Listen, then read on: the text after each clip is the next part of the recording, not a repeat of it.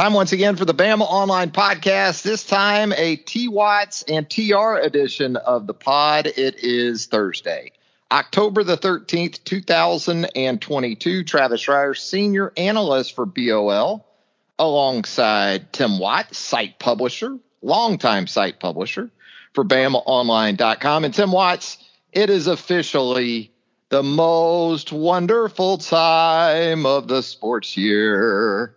Think I ought to redo that intro, or, is that okay? I'm good. I'm good. Let's be us. Oh, we love our haters too, right, Tim? They feed us.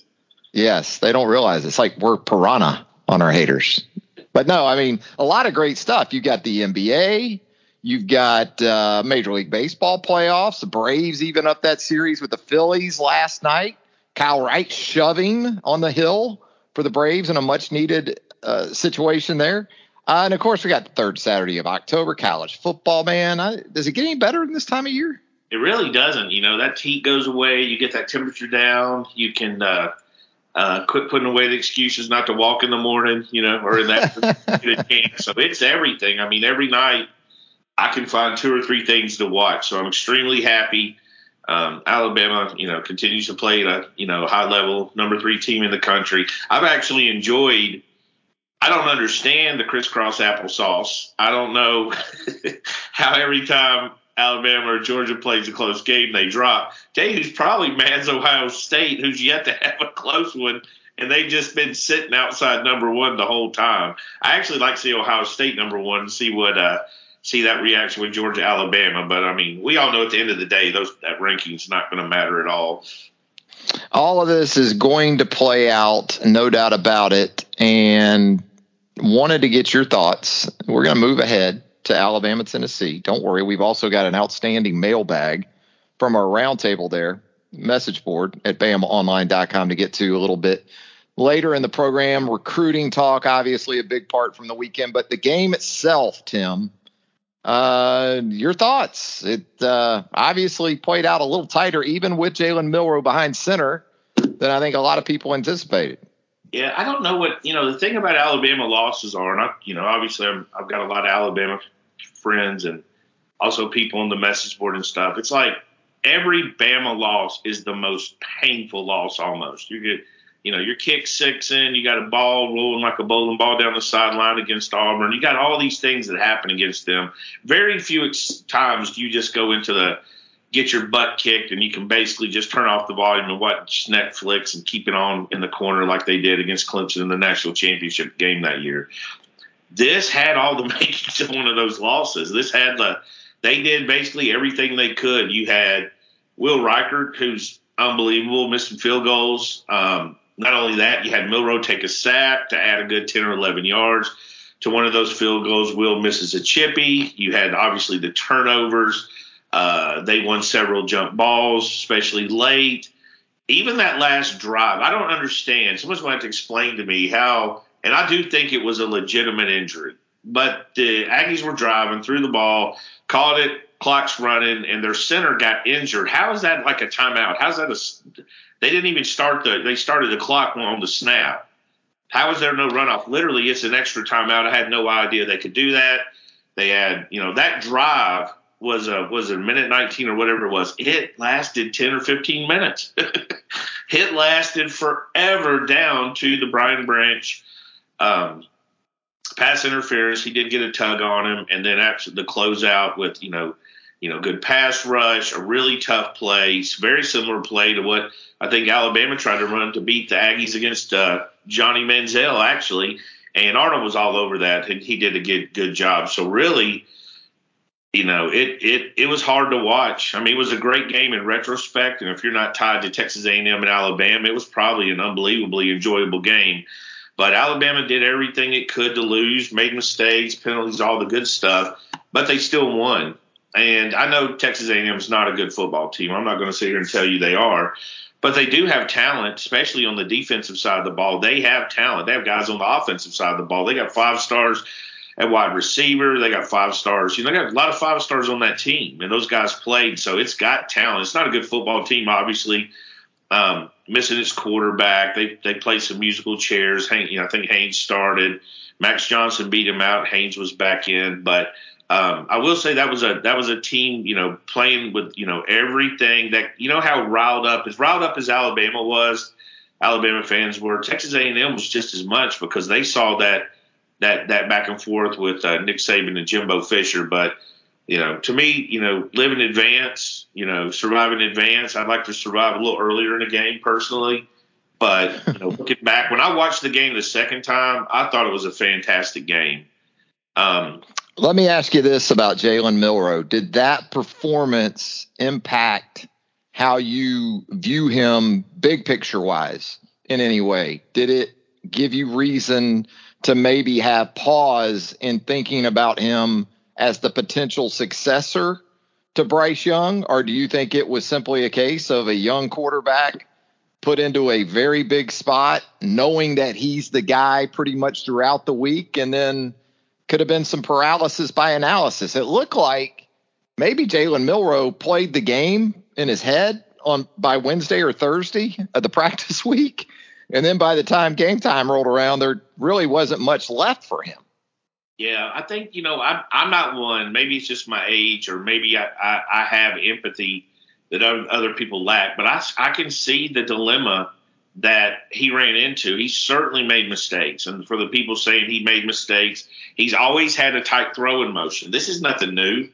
This is not new. The guy is built like Adrian Peterson, so he's not going to have a fluid throw like a Tua or a Mac or a Bryce.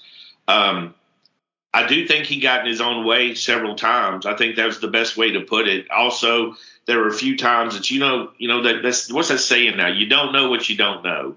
You don't know what it's like to face that bandit coming off the edge. You don't know. I mean, he did miss open guys, but it wasn't all bad. He had good plays. He had good runs. He had good passes. I'm certainly not throwing the baby out with the bathwater in this situation. He kind of is what we thought he was going to be. My biggest disappointment in his performances so far, there's been two, I think, besides the second fumble. Definitely have to cover that up. But he's had two deep throws that I really wanted to see him turn it loose. I know he's got the arm to throw it 40, 50, 60 yards, and he really got a lot of air on it trying to add touch, and he just absolutely underthrew both of them. In that situation, I'd like to see him overthrow it. Let him run under it or let it be incomplete because you don't want to under. I just want to see him go deep and have that ability to trust that it's going to be there. But no, I don't think it's a final verdict. I've watched football for a long time, and quarterbacks develop at their own pace. There was a time. Now, I love the revisionist history of several people where, I knew Jalen Hurts was going to lead the Eagles to an undefeated season in his third year. No. You and I are on that message board. Jalen had performances that were very questionable. I had people tell me that when he was looking to transfer, there wouldn't be FBS schools interested. Not Power Fives, FBS in general. He was going to FCS, Tim, is what I was told. Yeah, and that was never the case either. Jalen's a limited quarterback. He's a limited quarterback in the NFL. I love the Eagles. Not a fan of the Eagles, but I know some of the staff members. I know I've followed some of the players. I enjoy watching that team. I've watched them for 3 years since Jalen got there. Certainly watched them since Smitty got there. But Jalen's still a limited quarterback. He still does the same thing. He's looking for a read or two, and then he's pulling it down and running, and that's kind of just what he is. But the people that are coming back with we knew Jalen was going to know. That's most people did not know. We have to watch. I've watched that message. I've never missed a day on that message board in my life since we've been doing this thing, and it's just not true. I mean, it's the same thing. And, Mac Jones, it wasn't too far away that people were talking about how he wasn't even good enough to be on the scout team. And certainly we remember that reaction after the Auburn game where people just thought, not comparing him to Jalen Milroe, but they just didn't think Mac was the guy. Okay, they just didn't think Mac was the guy. But quarterback's it's a developmental a position. I mean, Brett Favre got traded from the Falcons because they didn't think he was good enough, couldn't beat out. I can't even remember who it was. That stuff happens all the time. So Aaron Rodgers had no offers out of high schools, had to go to junior college, ended up with a couple offers, ends up, 3-time MVP. So no, I'm not going to I'm not going to throw the baby out with the bathwater with Milroe, because I saw stuff he did. He had some very nice passes. He had some very bad passes. And, to me, the biggest thing for Jalen in that situation, the biggest thing is he has to become a game manager. That's what he should have been on Saturday. He should have been run when the pass isn't there, protect the ball at all costs. And that's where I think he made the mistake. And, 4 turnovers is a lot. The interception was almost a pass punt. I'm not going to fault Jace McClellan I'm not going to fault him at all for fumbling. He had a 320-pound grown man. Walter Nolan, yeah. Head first, like Greg Louganis. Intentionally butted at the football with his head. It wasn't like he did. He just accidentally hit it. He dove at the ball. Yeah. Superman wasn't holding on to that thing. That's a tough play. Yeah. Yeah, that one. Now the first one was a fumble that I guess you can excuse, but the second one, he's going through the lane, he's feeling the pressure, he's holding it out there like a loaf of bread. So he's got to learn from that. He's got to learn from that. And a lot of guys learn on the job. I certainly remember the criticism of Bryce. I remember the criticism of Bryce last year in the Auburn game. So these quarterbacks, sometimes they get confused. They're still, young quarterbacks playing at a high level. They're going to get confused if you run into a defense like that. But a lot of Milroe, I will admit for sure, a lot of Milroe's issues were self-inflicted. So yeah, I think you could say about it too. Alabama wasn't better for Jalen Milroe starting that game against A&M, obviously, but Alabama and Jalen Milroe down the road could be a lot better for him after he started that game, big picture wise, I guess. Yeah, at the end of the day, he comes in the middle of the Arkansas game, did a lot of good things, especially with his feet. And you have, 4 days to put in a whole new system for Jalen Milroe versus Bryce Young. That did not look, and I'm not criticizing Bill O'Brien one way or the other. I don't have a comment. To me, I think the better aspect of that would have been to keep the spread out there. You give him more run lanes. You have more backs to the football. You have less guys that are spying on him. They definitely had a spy on him, and they had a good one. That guy Spiller was a very good football player. But at the end of the day, if I'm a coach and the difference between me scoring and not scoring is Jalen Milroe versus one guy, I'm going to put my money on Jalen Milroe. I think he's a big, strong, powerful. I know he's a big, strong, powerful kid who can run the ball. Obviously, you're going to have to change some things. I know you have 4 days to put in a whole new offense around Bryce or try to work Jalen into there. It just wasn't a lot of time. It's, you're in the middle of the season. He's been getting second team reps. And again, the crowd, and the thing is like, sometimes it's more pressure on you playing in front of your own people than other people. Yeah.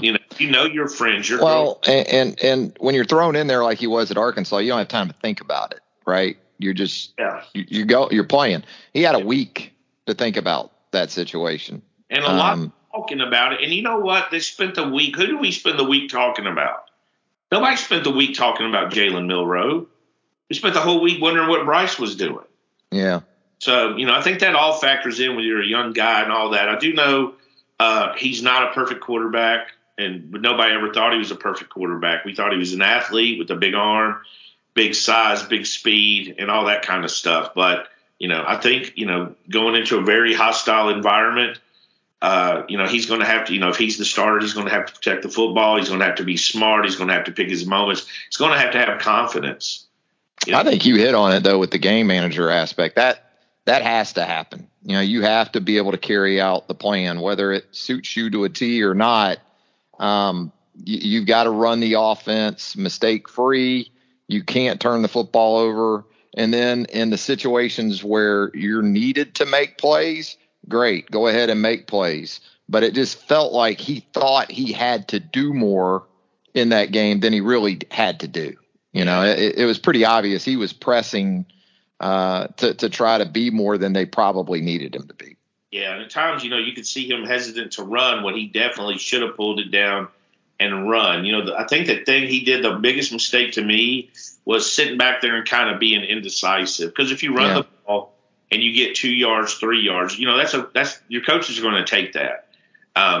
Fans might not like it, but you want a positive yards. You don't want to take a 6-yard sack. You don't want to be throwing it out of bounds when you could have got 2 or 3 yards, because every little yard is going to matter. So, and again, you got to learn that. You got to learn it on the fly. I don't want to compare it to a movie, but we saw Willie Steven Beeman's development in Any Given Sunday. We've seen that in real life. It takes a minute. The game's fast. And, switching to that, if you've seen the movie Any Given Sunday, what I loved about that movie, which is a great movie, by the way, very realistic. Well, what I loved about that movie is that it turns out that the Miami team doctor in real life was James Woods. Yeah. I didn't realize that, but it played out that way. I love the scene where they put you had the camera on the quarterback basically seeing out of his eyes, and everything he was seeing was absurd. Yeah, so that's that was a good view of what they see. But yeah, James Woods, who knew it? Who knew James had went on to actually get his? I didn't know that he had actually pursued that in real life until the Tua situation came up. Netflix, I believe, for everybody wants a great movie that's full of cliches and good stuff. But yeah, with Jalen, I just think that you have to, if this is Jalen 5 games into his career, 3 games into his career, I think we're having a different discussion. But I just think there's patience required. And I know fans and I'm not a particularly patient man, so I'm not pointing fingers. I know it's it's hard to be patient, but sometimes that's what it takes. I mean, you gotta let a guy develop. You gotta figure it out. A coaching staff has to figure out what works for him and what doesn't work for him. I think regardless of Jalen's start, I believe Alabama's a competitive football team with anybody in the country. That's what I believe. Whether it's with Bryce, whether it's with Jalen, or whether it's with Ty Simpson, who I believe is getting some second-team reps this week. Whomever it is, I think they can be they're a competitive football team. They've got a good offensive line. They've got a good defense. They've got a good running game. I think they'll be competitive with anybody. So, like we're saying, go back to that almost game management. Don't beat us. Let's see if we can figure it out with the other 21 guys. Obviously, Bryce, you're spoiled. We're all spoiled. Any Alabama fan is spoiled going, this run, Jalen to Tua to Mac to Bryce. It's absurd. I mean, it really is stupid. It makes you appreciate how good those guys were, especially their first game starting for the whole year, how good they were. So, all that being said, Bryce going to start Saturday, right? I have no idea. I haven't even bothered asking, I haven't really even bothered digging in, because I don't feel like anyone's really going to tell me the right answer. I think they might try to deflect. I'm in that paranoid state. And I really, I think what we expected, what I was told to expect was it's going to be slow this week. And if it ramps up, there's a chance he plays. And so Nick Saban mentioned yesterday he's on a pitch count, so he's throwing some. And then maybe today he throws a little bit more. And, the thing about it is to dust, if he's healthy, if he's good enough to throw, to dust that rust off isn't going to take a whole lot. No.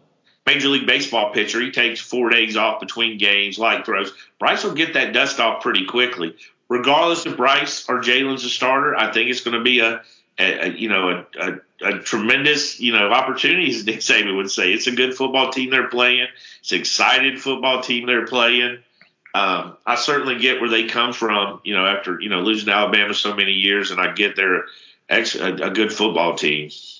Yeah, I think with Bryce this week, it's probably you're concerned about his ability to protect himself and his willingness at times to protect himself, because we talked about this and how he was injured to start with, the way the guy plays, right? You think he's just going to go out there and turn down opportunities to leave the pocket and try to make explosive plays from outside the pocket? Or, he had 2 rushing touchdowns against Tennessee last year in this game. So, with his legs, just as a runner, he's obviously a big factor. So if he's not where he needs to be, that's obviously something you've got to consider because of the way he plays. Yeah, I think he just, to me, and we've seen it before. It's not just a play against Arkansas. We've seen Bryce extend, where he basically just steps out of bounds on the sideline because there was nothing there. Just, flip the ball, and that ends all of that. You know what I mean? Just flip the ball to the line of scrimmage. You have to run. Oh, but guys they hate waving that white flag, Tim. Well, they hate it. No, I agree. That's the competitor. That's part of what you love about Bryce is no play is ever truly dead. That's the way they view it. You and I don't view it that way, but that's how they view it, right? They're surrendering, they're giving in. Boy, that's a fine line to live on. I don't know how many safeties I'd give up if I was the quarterback. They'd have to run. You be Dan Orlovsky for the Lions, running 3 yards out the back. I had to watch the team take a safety on the first drive because they blitzed. They can't hit me out of the back of the because I could hear them breathing. That's why. Before the snap, I heard them. Yeah. To me, mister. Nobody yes. That's couch jockeys, boy. We know how to play some quarterback. We can focus on the negative all we want, but Jalen, the negative. How about Jahmyr Gibbs, man? Gibbs, unbelievable performance. That offensive line, yeah, for the most part. Offensive line was fantastic. A couple of really nice play calls. The defense, I thought. I mean, I don't know about you. I'm not big griping on the officials, but I thought there was a lot of holding. I think when you look at Will Anderson has I think I read 8 quarterback pressures and no sacks. That kind of tells me, somebody might have got some hands on it. There's got some doubles too, but yeah, they had to. But I just thought overall when you looked, I mean, Henry To'oTo'o I thought was really good, especially in the first half of that game. And we talked about this on the last podcast. He kind of struggled against Arkansas, not a really good matchup for him with that guy running around. He's going to be tested this week because he's Hooker. That's similar, and obviously big impact because he was at Tennessee for a few years. So thought the defensive line played good. Deontay Lawson continues to show that he's going to be a good player. That I really felt bad because I thought Terrion Arnold had that interception on the last drive. It looked like his foot slipped. He just couldn't, because I know the kid can get up. I've seen his back. Basketball player, yeah. He just slipped, and he's a little awkward. A little bit awkward of a jump, but there were some good things in that game.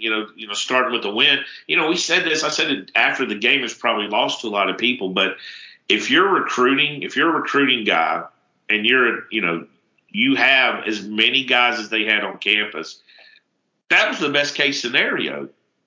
That was because you had a fully charged crowd for 4 quarters. They were in there for 4 quarters. Now, if Alabama's up 28-3 at halftime in that game, take the first half kickoff for a touchdown or a field goal, second half kickoff for a touchdown or a field goal, 31-3, 35-3. That crowd's going to leak out of there. It's Friday night. The students are going to get ready to go out and stuff. So really, from an atmosphere standpoint, you couldn't ask for many things. And there hasn't been many close games with that environment for Alabama in a while. I mean, there hasn't been a lot of opportunities. So the feedback from the recruiting was unbelievable. I mean, you can see the kids on social media celebrating it, unbelievable. Probably, some of them saw the best game they'd ever seen. And it's friendly adversaries. I mean, if you're at that game as a recruit, you're seeing several guys play at Alabama, guys from Texas A&M. Jimbo Fisher's probably recruiting you if Nick Saban is. So great, from a recruiting standpoint, it was a A++.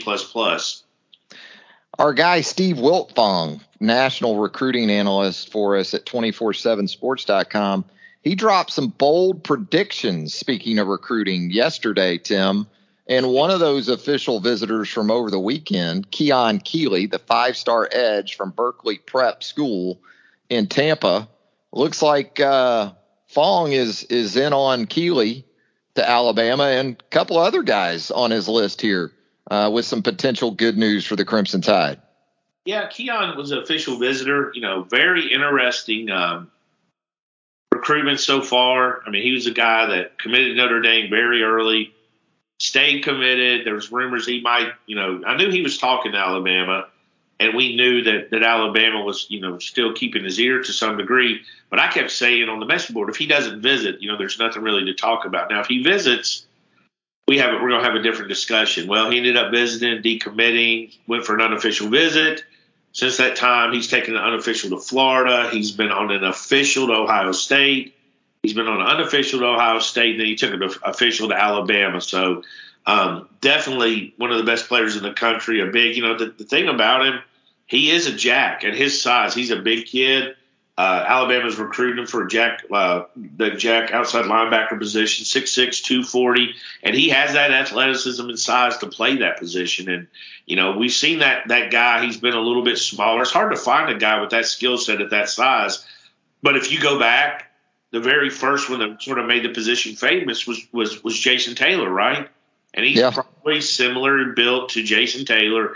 Defensive MVP with the Miami Dolphins for Nick Saban. So it makes sense that they recruit him there. They've got other guys they're recruiting it in. So still, I think Alabama's did a fantastic job here. Ohio State's certainly putting a lot of the pressure on. I think Florida's hanging around in the background, probably a two-team race. I still give the advantage to Alabama without any certainty of what he'll actually do at this point, but have done a really good job with a really good player. Another uncommitted prospect who was on an official to Alabama over the weekend, Deuce Robinson, the tight end from Las Vegas. What's been the feedback on his trip to Tuscaloosa, and is it going to be more of a question of whether or not he stays out west, or what are we seeing there? I mean, to me, I think everything I've heard, everything I've talked about is let's be clear, he likes Alabama. He's been here multiple times. He's a baseball player. He's met with the baseball staff each time he's been here. Obviously tight end prospect, one of the best in the nation. Big kid, very, very good football player. Georgia's also involved, but I think USC, everything I hear is USC, some kids are just West Coast kids, just like some kids are Southern kids. It's hard to pull them away from home. Everything I've gathered, Alabama did a great job, probably a long shot, but, you'll have some ground to make up anyways, even coming off the official visit. But, everything I've heard so far has been Southern Cal. Kind of this sort of popped up. Haven't really dug in deep to him until I just realized he was coming for a visit, and then realized that he, got some feedback after his visit. So USC seems to be there in the best. Georgia certainly has done a good job with tight ends. I think that's the position they're probably known for right now, having, tight end. I know Brock Bowers is probably the most talked about guy on that Georgia team. Fantastic kid. And he's from the West Coast. So Georgia's still in play, I'm told. But, most of our West Coast guys think he's going to, leave, take the short distance from Arizona to USC. Yeah, I got it wrong there. I was thinking Darnell Washington from Las Vegas. Yeah, Darnell's. Right? Yeah. He ended up in Georgia. Yeah, Bowers, I think, is from California, right? Deuce Robinson from Phoenix, Arizona. Phoenix. Yeah, you've got Brock from, I believe it's Northern California. Yeah. So the Dogs have gone national for those elite tight ends. But we talk about a tight end, we talk about offense, but we talked about also in some previous podcasts that still a defensive emphasis when you look at Keeley and you look at guys like David Hobbs, who I know you're very high on from the state of North Carolina. You're also talking about still some in-state guys, right? Like James Smith that are out there. Yeah, well, they seem to hit pretty much on, they did a really good job of completing their offensive recruiting seemingly early. I mean, you got 2 running backs committed, 2 of the best in the nation. You got 2 quarterbacks committed, 2 of the top 10 in the nation. You got 5 offensive line committed, and there's some big boys that, Wolf, the offensive line coach, prioritized there. You got a tight end. They flipped from Ohio State. So really you got and then, you get Jalen Hill, the wide receiver from Texas we talked about a few weeks ago, to complete your wide receiver group. So if you're looking like a fantasy team, like a real team, 22 players on each side, Alabama's kind of hit on everything they wanted to offensively. Now, I'm sure there's guys that are just too good to pass up that are out there, possibly, but defense is where they still had some guys to go. And a lot of that's on the front 7. They want to add a cornerback, and the cornerback class is just not great. Just not, every now and then you run into a year, it's just not a great class at a certain position. So you've got a cornerback, you got the defensive lineman, Jake Smith, obviously in Montgomery is a monster target and a monster player. His buddy and teammate Quay Russaw is another one that's, I think is, different kind of players, but both are equally just as good in their own special way. And then you see Alabama going out and digging in and finding linebackers like Arian Carter, who they've offered, and I think they have a good shot at, and then Tyler Scott, a defensive back. So Alabama does a good job of of finding guys. I think we've seen that throughout the years. They do a really good job of finding guys throughout the cycle because they're not really going to sit and wait. Obviously Ole Miss inside linebacker, running back / athlete, Sertain Perkins was on campus, and Alabama's been flirting with him. But they're going to have another guy, where they would like to take, especially a guy as athletic as Arian Carter. He's committed to Memphis. Mm-hmm. In this situation, it's almost like poor Memphis because he's like, yeah, if everything falls through, I'll go to Memphis. It's almost like asking a problem. Look, if nobody else asks me, including my cousin, I'll go with you.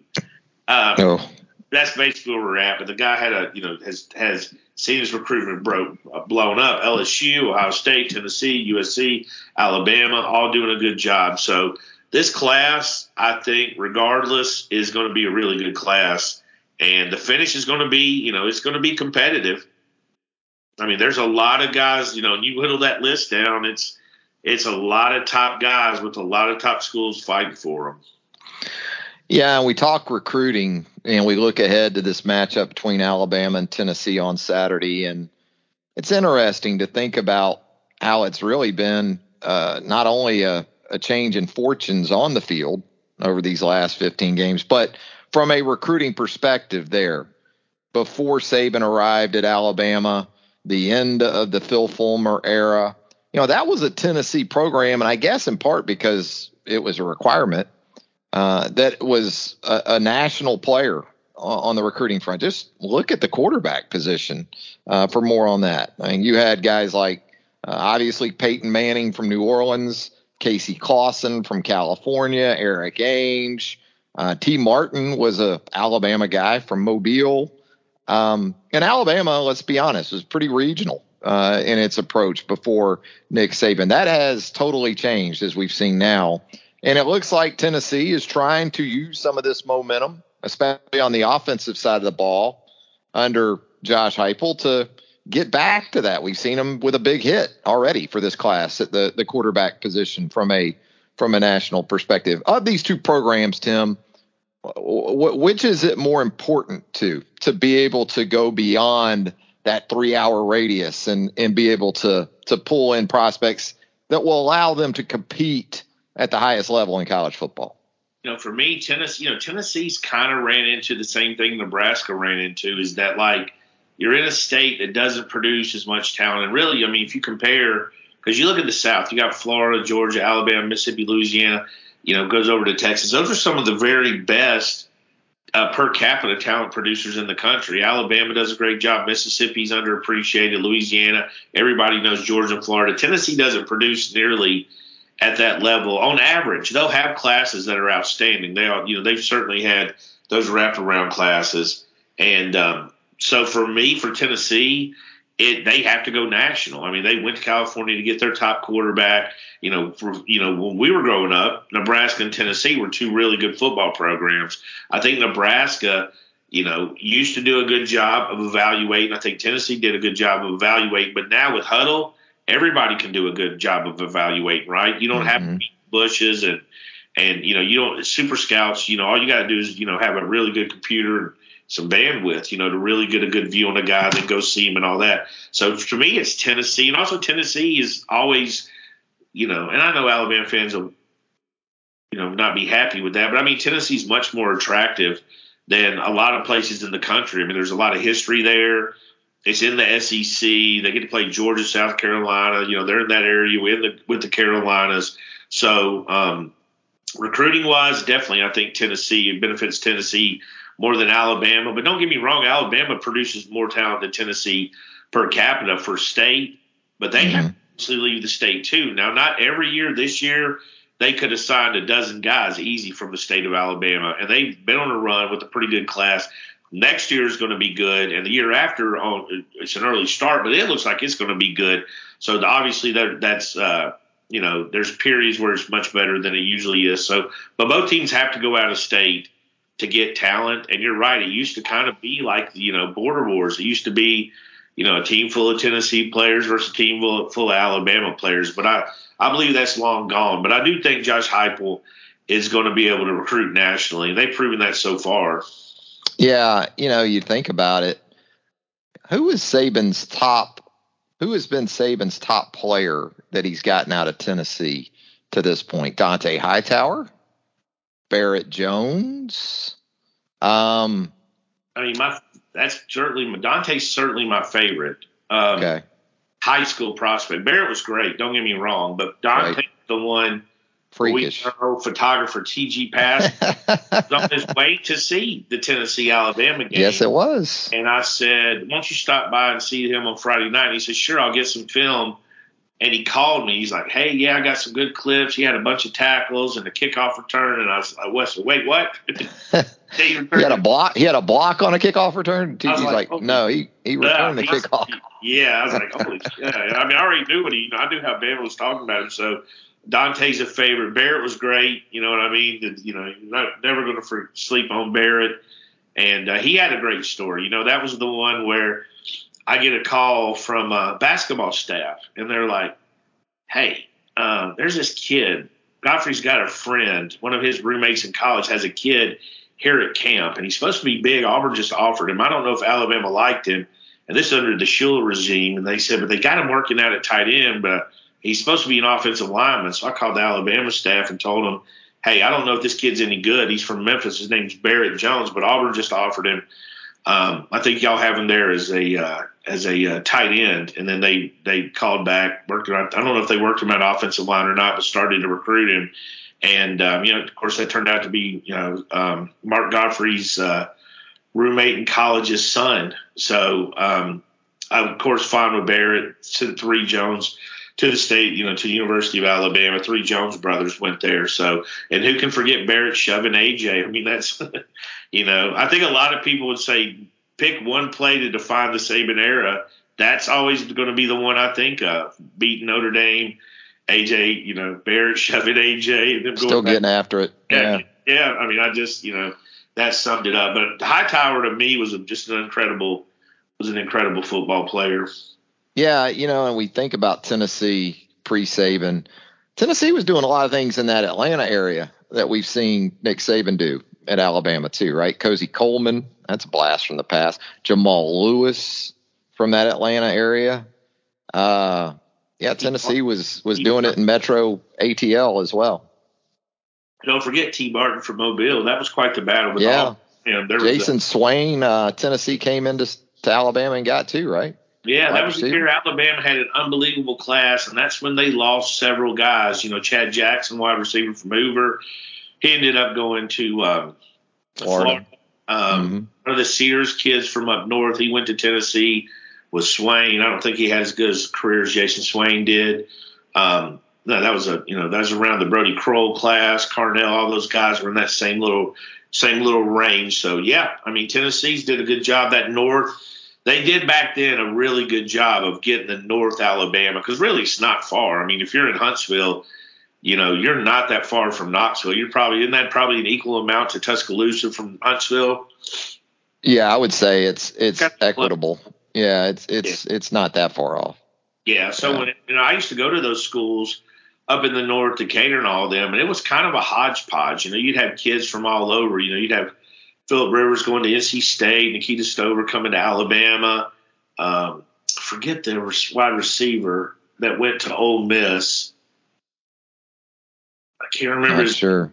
Yeah, but there was a wide receiver that went to Ole Miss. Somebody can correct me, fill me in later. He was a really good football player. So they bounced around a good bit up there, and sort of made the rivalry a little bit more interesting because Alabama would go to Tennessee and get good players, but. Now they still recruit. They still cross-recruit. I mean, Alabama flipped the tight end Lockwood, who's from Tennessee, but he was really looking at he's really committed to Ohio State. Tennessee didn't seem to factor in very much. So let's kind of give some personal perspective on where we were at in our respective lives. The last time Tennessee won a game in this series, got to go back to 2006, game played in Knoxville. What about it, Tim? What was the brood like? What was the Watts family like at that point, 16 years ago? I'm pretty sure we were pregnant with our fourth child, who'd be our daughter, Abriella. at that stage. Might have been early. I'm not sure I knew it. I'm sure my wife knew it, but I'm pretty sure that's close to that because she's born the next June. So Okay. probably in that ballpark. That's where we were. Had a So she's been born and gotten her learner's permit to drive yes, since she had, since Tennessee, years old since Tennessee beat Alabama. There's things my kids just don't understand that I understand, and it's like the year Alabama won the national championship and the Saints won the Super Bowl, and I was like, "This is big," and they're like, "Let's just do it every year." And I was like, "I hate kids," you know what I mean? We might never get back. You gotta put it in perspective. But yeah, they didn't enjoy. They haven't got no perspective on this rivalry. Not that Zero. It's me. It's different for me. My oldest brother and my youngest brother were Tennessee's, and then my second brother was an Alabama fan. So we had 2 and 2. So we had to limit. I've never hated Tennessee, to be clear. I've never trash talked Tennessee, want to beat them and all that. Basically, so for you, is it Auburn that's the bigger rival of the two? Then is that what you're telling me? For me, I think it just rotates year by year. Yeah. I mean, whoever's the better team, maybe. Yeah, but that's it. Like one year, I remember the year after Ole Miss beat Alabama twice. That was the game. That next year, that third year, I really wanted to see Alabama win. I mean, for me, you couldn't really get too mad because you get smacked upside the head if you're talking trash to your brother. So we all had to play nice. So that took a little bit out of it with the mom ready to beat your butt. If you're arguing about a football game, she always found something for you to do. So for me, it's really just about it's about who irritated, who wronged me. Yeah. If you did something to piss me off the year before, that's who I'm circling. It could be Louisiana Monroe with a late hit. It could be anybody. I'm a spiteful guy when it comes to that. But when you look at the series, I mean, me and you were, we were, what is that, 10 out of 12? We were dead in the middle of that thing for 10 out of 12 years. And those games, that 10 out of 12 years, if you look at the differences, Tennessee was beating some pretty decent Alabama teams at the time. Now, Alabama, you look at this same streak, the thing I noticed, and I pulled up the win results, but if you look at Alabama's ranking when they played Tennessee, 2-1, 8-2, 1-1, 4-8, 1-1, 1-1, 2-4. I mean, that's insane. That just speaks the volumes of how good Alabama's been and consistent under Nick Saban. So, very, very interesting. And then I've enjoyed having something to talk about this week. I can't remember the Tennessee game being talked about in years. No. Not from Tennessee fans and not from Alabama fans. It's almost like, it was almost just, if it was brought up, it was talking about memories. Roman Harper's fumble or the block field goals or whatever, Tennessee's, big plays and big wins, Peyton doing his thing in the end zone after a win. But this week's been people talking about the game, and I'm pretty excited about it. Yeah, our oldest, he's 26 now, and so when Alabama beat Tennessee in 2005 in Tuscaloosa, what was that, 9-6, something like that? He was over the moon as about a 10-year-old at the time, because prior to that, he hadn't really seen Alabama beat Tennessee.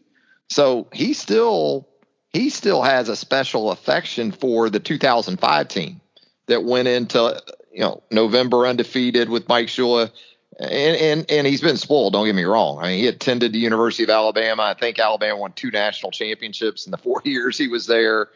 Our youngest attended Alabama, won the national championship in 2020 while she was there. In fact, she was on social media, I guess it is, last night. She'll be 21 in January. And there was a thing on Instagram, I think it was, to post a picture of yourself the last time Tennessee beat Alabama. And she actually had a picture of herself when she was 5 at the Independence Bowl, Tim, the Joe Kynes Independence Bowl. So she actually had a picture of her 5-year-old self that she was able to put on Instagram. I mean, it's just, you're right. This current generation, they really don't know anything else. And I think don't you think sports has changed though from us to the kids? I mean, we didn't really have a lot to work, We didn't have a lot to look forward to. We had the weekend to look forward to games. We didn't have It's almost like the weeks were slower. It felt like, right? Weeks like this, because there wasn't the distractions of social media and everything else. You were waiting all day, every day until Saturday. And now we're going to discuss in a minute. You can turn on your TV and you can watch baseball. You can watch basketball. I did both last night. You can watch football tonight. Apparently hockey's starting up. That's a thing still. You can still, you can find sports now. We could not do that. Now there was college football last night. Yeah. Yeah, I remember when ESPN came on, watching the same hour loop for as many hours as I could, and it was the same hour loop. It was the same highlights. I was so excited, during that time. We had that MTV, but before that, we had one game on Saturday with baseball. We had 2 or 3 games. I remember sneaking. That I'm not an easy sleeper at night. I'm a night owl, but I remember faking going to sleep, sneaking in, putting a heavy blanket over the living room TV, and watching Monday Night Football from an really close range to watch Monday Night Football when I was supposed to be asleep. I remember. Oh, I did it like that, and now every night's Monday Night Football. You had, like you said, football last night. You had NBA, you had Major League Baseball, you got NFL tonight, you got. What about the Braves, man, getting disrespected with these afternoon? I like them. Don't get me wrong. I don't mind them at all. But the Braves with these matinee playoff games, I guess that's what happens, though, when you got the Yankee and Dodger brands in the playoffs. For me, the West Coast, I get the West Coast because if they have – can a West Coast team They need to play at night. Central start? You know what I mean? You're talking about a noon 30 first pitch. Yeah. And the Yankees are going to play in prime time. That's just the way it is, right? Yeah. And you know what? I'll be honest, watching this series, the Yankees are by far the most boring of these series. I watched the Dodgers last night. They had a great game. You got the Braves and Phillies who have been fun. The Yankees, the Guardians, it's just, you got Judge, but take Judge out there and name your next 3 favorite players. It's not really. It's Giancarlo. Yeah, there's guys on there now. Don't get me wrong, but I'm just saying nationally. Obviously they're good teams. If you ask them who's the second best Yankee, player, who's the third best, it'd take a Yankee fan to really know. But if you look at the Dodgers, their players. If you look at the Padres, their players. The Phillies players. They got former MVPs. The Braves. So you're seeing Seattle game. Good grieving, a walk off 9th inning. Home run, 3-run home run. And that wasn't – I don't know who that ball hit, but they are hurting. They didn't like it. Nobody caught that ball. Nobody caught that ball. They dodged that ball that Alvarez hit. He hit a missile. So, so you're right. Yankees are going to get prime time, but I've found it to be – although I like it, I find it the least entertaining of the 4 series. You ready to get in the mailbag? The BOL roundtable mailbag, Tim? Probably not, but we would do it. Well, we're going to do it. Zach_F gets us going with Tennessee on the immediate horizon. He asks, best cigar in our opinion. You're more of a cigar guy. I know that than I am, but let's hear it, Tim. Give us the expert analysis there for this weekend. I don't do fancy cigars very often unless I'm at a cigar box. I always go with probably in the $5 to $8 range, and I get them by the box. Romeo cigar, I like them a little lighter than a lot of people like them darker. I like them lighter. I like the Churchill. I like a 2-hour burn. I kind of have cigars based on how long I'm going to need to smoke them. So if it's a long, if I'm about to have a long talk, I'll do a little bit longer. As far as the size, I love a Churchill. I love the shorties. If you want a cheap one, Oliva is a good one. You want a fancy one, Perdomo is a really good one. I had a great one of those. I was in New York City for Christmas with one of my best friends and a guy I work with, Andy Johnson, and we had a great one of those. But for me, just an everyday cigar, I like a good Romeo light.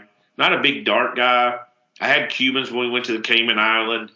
I brought 20 of those back, and you'd have thought I was smuggling a pure hair. I was sweating. Pablo Escobar I look coming back. I look like Ray Liotta driving around with a helicopter over me over those cigars.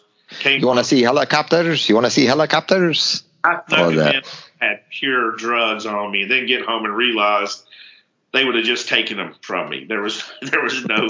Oh, geez. I would not get tasered. So that's it for me. I like a good Romeo. Think it's a good price, $5 to $8. Well, Zach, I appreciate you teeing it up for me because Peterbrook Chocolatier in Tuscaloosa, they've got chocolate cigars. So if you're not a traditional cigar smoker or aficionado like Tim, go get you one of those. Go get you a box of those chocolate cigars at Peterbrook in Tuscaloosa. I appreciate that, Zach. Teed that right up for me. Yeah. M16MA Saint A asked Tim, if one recruit that Alabama currently has committed has the potential to rise to a 5-star by the end of the process, who would you pick to be that prospect, Tim? I don't know if they will. I don't claim to know what the 24/7 guys are thinking with their evaluations. I don't get involved in the process very often. I know that Pierre from Eufaula should definitely be under consideration. He was named to the former Army All-Star game, the All-American game. Terrific player, good kid, can flash off the edge, has a skill. What's crazy about him, 6'4", 220, is he's going to get bigger and he's going to get faster. He dominated the Alabama camp. It's been very quiet around him because nobody seemed to really know. We were hyping him up early, but he was a low 3-star. Even now, I think he's risen up into the top 100. So he's made a rise. But I still think that he's probably the guy that has, because you look, what's the NFL want on defense? They want guys that can pressure the quarterback or guys that can guard a wide receiver the length of the field like Pat Surtain or Rick Stingley. That's the main. They like length too, and that's what this cat's got. So Pierre, for me, on top of being a good kid, a workhorse, everything about him, everything you hear, has a skill set. And when he learns, and the funny thing about it, his junior year, I just felt like he was just, an animal out there, just find the ball, get the ball, chasing people down. But if you watch him this year, dude's put you in a blender. He's added some moves to his repertoire. He had, offensive coaches at the Alabama camp were talking about Pierre, which is a good sign because usually you're just watching your own position, you're evaluating. But when you're like, when a coach says, who the hell is that guy? That's a standout. And I'm not saying he will be a 5-star, but I certainly think he should be in the discussion. Whether or not that happens, I don't know. But I know Alabama's extremely happy to have him. Well, you got a question about Bryce, whether or not he'll play in the game Saturday. I'm going with him playing. Not sure about you. I think you obviously got to have Milroe ready. But I'm at the point where I'm going to be surprised if Bryce doesn't play Saturday, Tim. Yeah, I think obviously yesterday I thought was a good sign because I talked to people and they sort of said, I wouldn't expect to hear anything at all Monday's what I was told. Not a lot Tuesday. Wednesday will tell the tale. If he's not out, he's not playing was what I was told. And he was out there. Now I do think, Nick Saban is going to err on the side of the caution because I think Bryce wants to play so bad. And Nick Saban, I know Nick Saban appreciates that, but then again, you got to see the big picture with Bryce. So let's be honest. I know nobody wants to hear this, but put aside the fact he's got a huge future in the NFL. But this game means it's not the end all be all. It's not that for Tennessee either. It's not a divisional game for either team. And that's exactly right. Tennessee can lose. Road to Atlanta still ahead of them. All they got to do is beat Georgia and win out. Alabama can lose, the road ahead of them. And let's be honest, if that's your one loss, if this is your one loss after the SEC championship game, you're going to the playoffs. So there's a big there's a big picture here to look at. You survived Arkansas with Jalen. You survived Texas A&M with Jalen. You still got two pretty good teams in a row. You got Tennessee, and don't sleep on Mississippi State, who I think is a good, fun opponent. So I would think he plays I want to be clear. I do not have any information that he will. I would think he plays.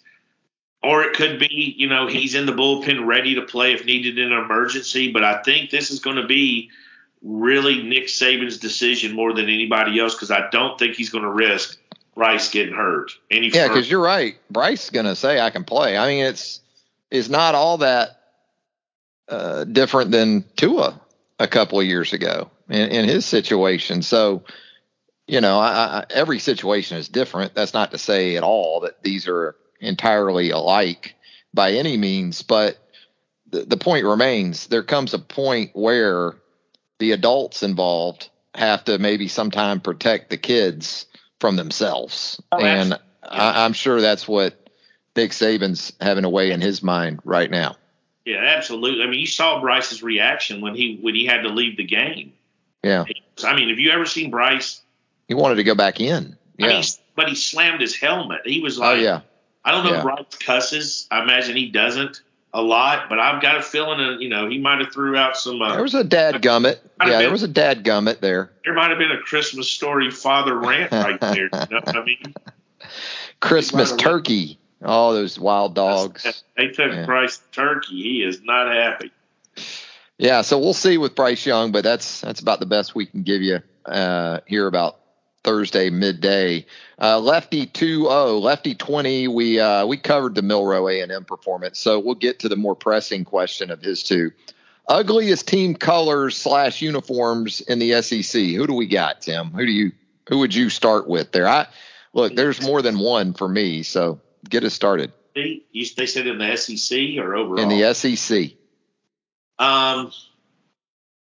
For me, it's tough because I think there's fan gear that's awful, but then the team of those fans is actually pretty good. I use LSU as an example of that. I love what LSU's uniforms look like on the field, but man, what the fans are left with those colors, it's not good.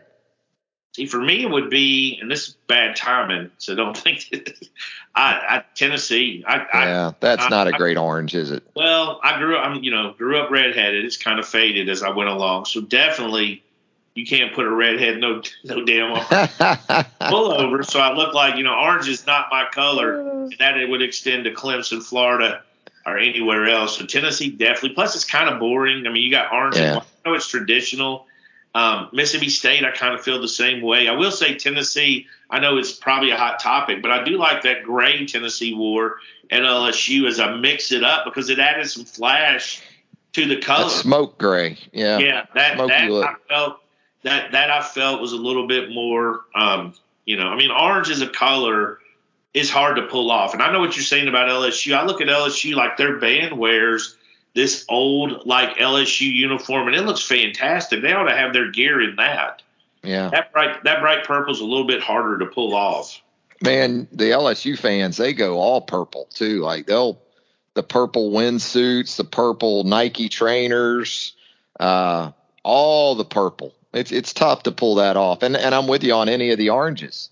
Although I would say I would prefer the orange and blue over just the Tennessee orange and, like you said, the white. So those would be kind of my choices there. I think when you talk about some of the best, Vanderbilt can have it when they want to with that black and gold. It can look really good. Georgia has some good combo options. When Georgia incorporated the silver britches back around 80, that helped. That helped a lot getting the silver in there, I thought. Yeah. I mean, anytime you can offset it a little bit, some of these teams, I like tradition, so I'm not, that's why Tennessee doesn't bother me. I just personally couldn't wear it I guess that's the way I'd look at it. But I mean, I'd certainly choose what Tennessee does over some of the drastic measures taken. And at least with Texas, it's a burnt orange coming in, right? When Texas comes in, that's a pretty good looking orange. That's probably the best orange, I would say, is what Texas brings. That burnt orange, Tim. Yeah, I agree. But I mean, I would take any of these traditional uniforms over some of the neon and the colors I see right now. I'm sure that's there's people that love it, but some of these new uniforms are terrible. I see across the nation. So they look like arena football or something. Yeah, I mean it's there's too much. It's too much. It's like spiking your hair and dyeing it blue. Pick one, spike it or dye it blue. We're going to look at you either way. Oh, the Alabama fans, some of them, they want that alternative Alabama uniform. I don't know if we're going to see that So who do you anytime have? soon. We're in these Major League Baseball. Who have you got? We've closed out football. All right. Got finishing these 4 series. I got to take the Dodgers right now. Yeah, I know that's low-hanging fruit, but come on. Now they lost last night. They were up. I know, but and look, San Diego has got, as you said earlier, San Diego's a team you want to watch. Absolutely. Now I'll tell you, Dodgers, when they lose, a lot of times you're not even sure they lost because they have as many highlights. They had, that was certainly a game. That wasn't like the Braves game where you felt the Braves were always in control of that game yesterday. And Wheeler did a fantastic job. Wheeler pitched great, man. And the Phillies pitched Gave great. up a 3 spot, and that was it. Yeah, it was really came down was who was going to blink first, and the Braves got 3 in that 1 inning. Good defense, too, by the Braves. Great defense. Let me tell you something that irritates me. Why? I don't know if every team does this. I notice it with the Braves most of all. Why are the infielders in the middle of the damn outfield catching balls over their head so consistently? Why is the outfielder not? Where's the outfielders at? Yeah. They're back there. There's no way. I've never. Well, some teams like the Yankees, you got a 6'7" center fielder out there sometimes. So that could have something to do with it, but I'm with you. It's an optic I can't get used to. He made a catch yesterday, and it was unbelievable. But I'm not sure he had to make it. Yeah. It was probably unbelievable. It wasn't the same as I think there are so many extra base hits too now, though, Tim, that teams are playing their outfield basically on the track, right? I mean, and it could be safety too, where just let him get it if he can get it, because we saw the Blue Jays in their last game. We saw the center fielder crash into I can't remember. It was Bichette, not Biggio.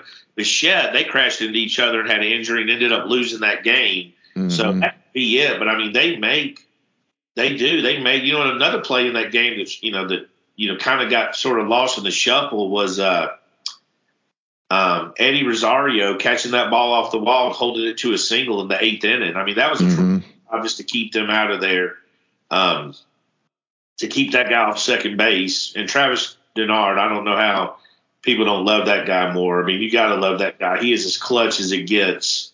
He is.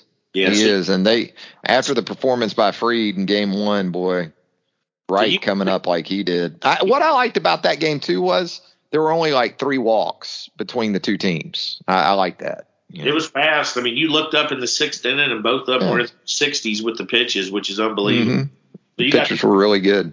You got the Yankees going on real quick. Who else you got? I don't trust the Yankees at all, So you got the Dodgers going on, and then, you don't trust the Yankees. I don't trust the Yankees in the American League, although I look at that side and go, it seems inevitable in some ways that we're headed for Yankees and Dodgers, which from a visual perspective, if it's not going to be the Braves, which it still might be, that's the series I'd want to see, the Yankees and the Dodgers, just because of the traditionalist in me. Yeah, I agree. I mean, if the Braves are out, I want to screw the whole thing up. I got to be. You want the Guardians? I'm serious. I want I want the Mariners.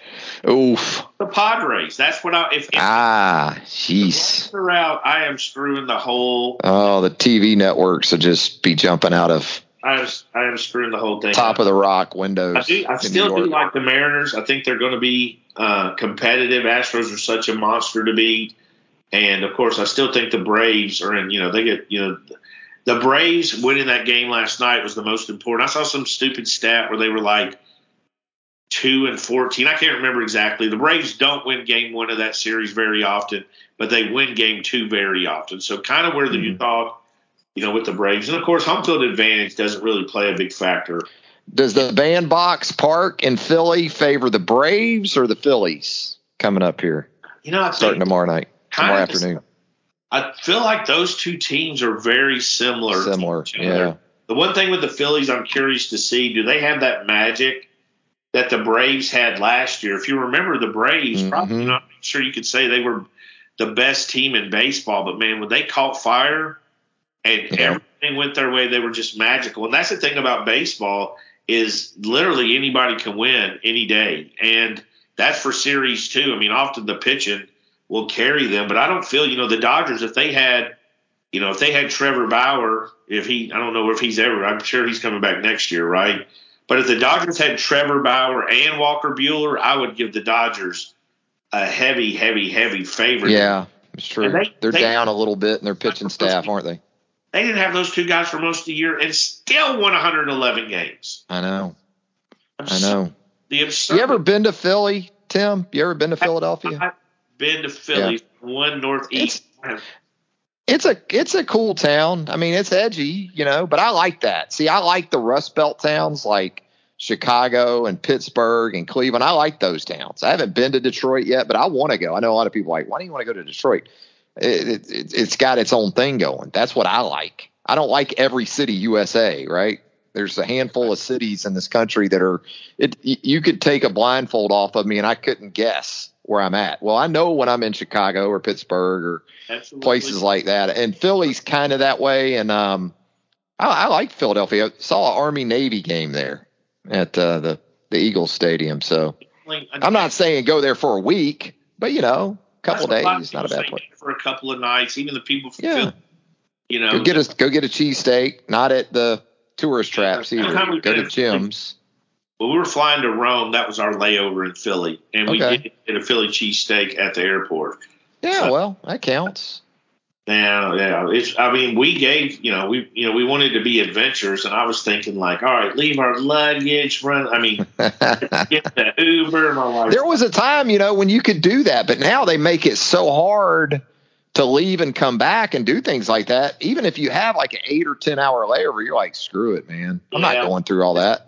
This was like a 2 hour. I was going to be pushing it, but I was like, if I wasn't going to Rome, which is probably, like one of the food capitals of the world. Yeah, you were going to be okay in Rome. If I'd have been coming back from Birmingham, I'd have been like, screw it. I can get a rental if I missed the flight.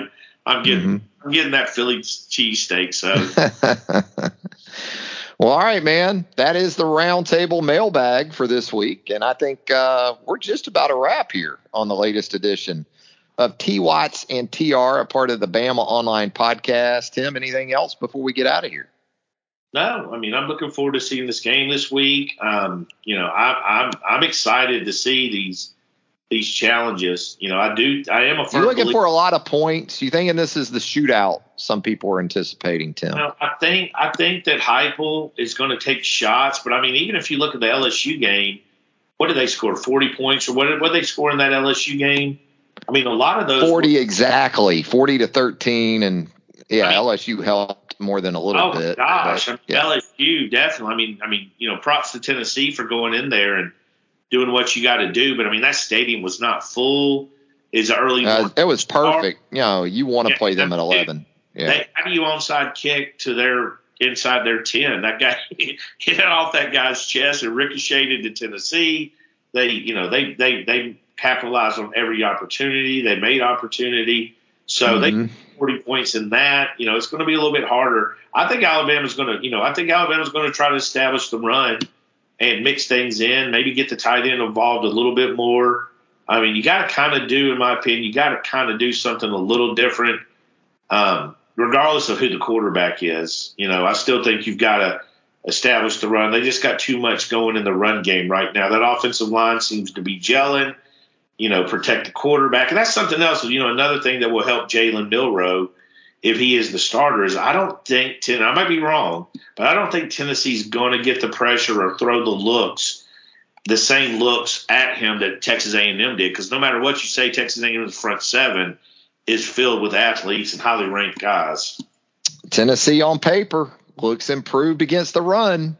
I guess we'll find out Saturday afternoon at Neyland Stadium when Jahmyr Gibbs and Jace McClellan roll into town. All right, Tim. Should be a fun weekend with Alabama, Tennessee, and just a fun sports weekend in general. We're certainly going to have a lot of fun at BamaOnline.com as we continue to get you ready for the third Saturday in October. You're going to want to hang out with us right there at the Roundtable, the premium message board of choice for Alabama fans around the globe.